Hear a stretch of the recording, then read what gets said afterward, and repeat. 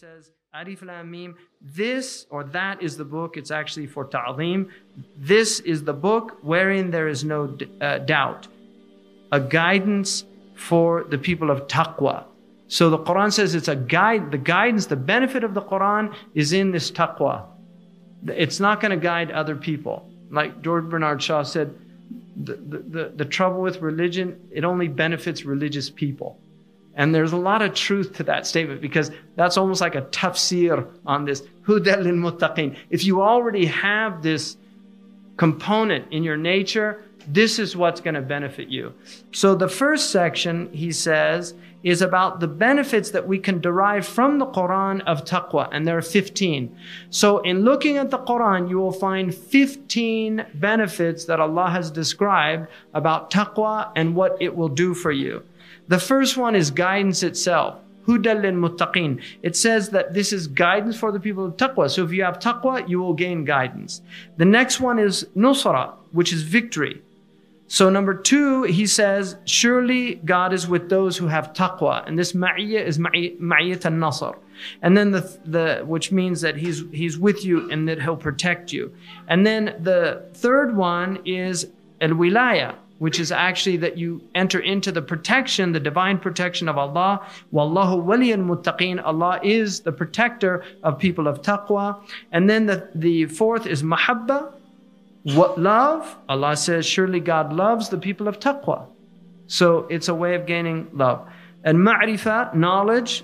If you have taqwa, God will give you furqan, a discernment. You'll actually have a standard or a criterion by which you can judge things. So Allah will give you discernment, which is one of the gifts of righteousness. In Christianity, it's seen as literally a gift as a result of piety. So they share with us this idea of piety will actually give you the gift of discernment. And the makhraj from the gham is to be free of depression. It is an antidepressant, literally, taqwa.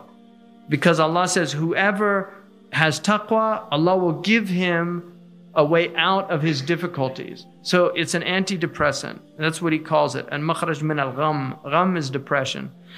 And then provision, because Allah's word, وَيَرْزُقْهُ مِنْ حَيْثُ لَا يَحْتَسِبْ, that He will provide for him from where he doesn't reckon, where he doesn't think provision will come. He'll provide him from places he never considered.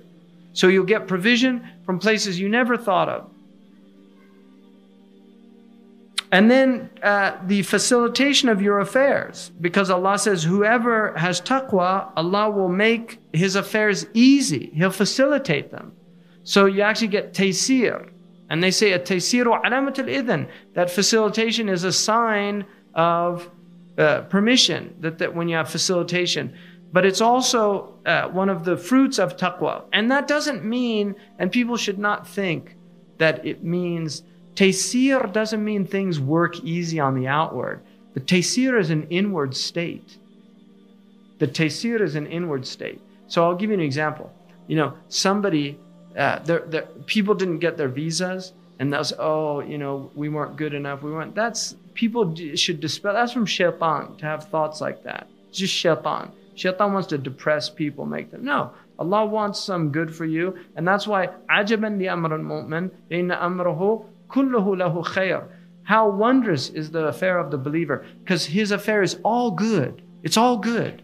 In عَطَاهُ اللَّهُ شَكَرٌ, if Allah gives him, he's grateful. إِذَا أَصَابَهُ النَّعْمَةِ, if blessings reach him, he has this gratitude. If calamities befall him, he's patient and has resignation. And the Prophet said, only the believer has that state. That state is a state of belief. So it's an inward state of this yusr. It doesn't mean that outwardly. Look how difficult things were for the Prophet ﷺ. There were periods when he didn't eat.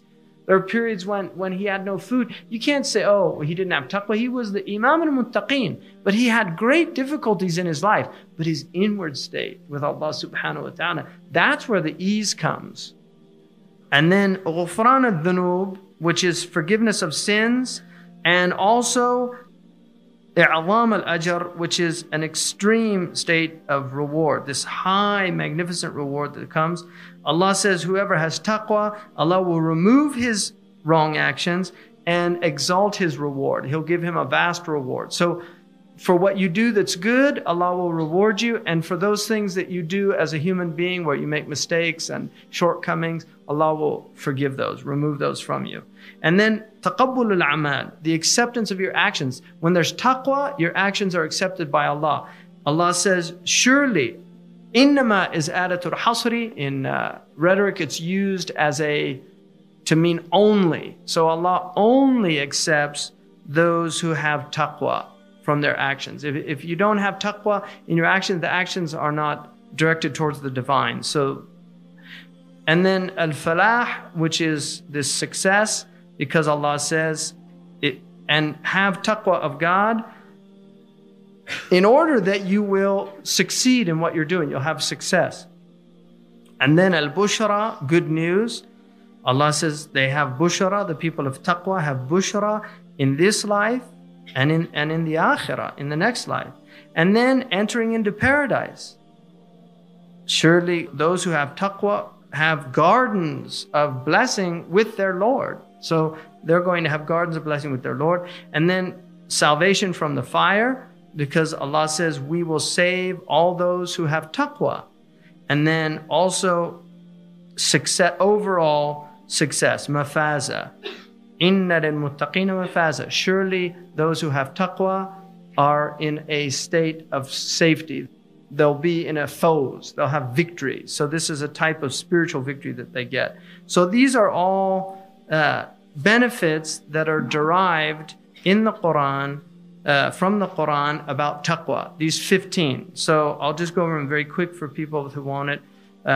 The guidance, huda, nusra, victory, wilaya, which is this protection from God, mahabba, which is love, ma'rifa, which is knowledge, but spiritual knowledge, not fact knowledge, information. It's a spiritual knowledge.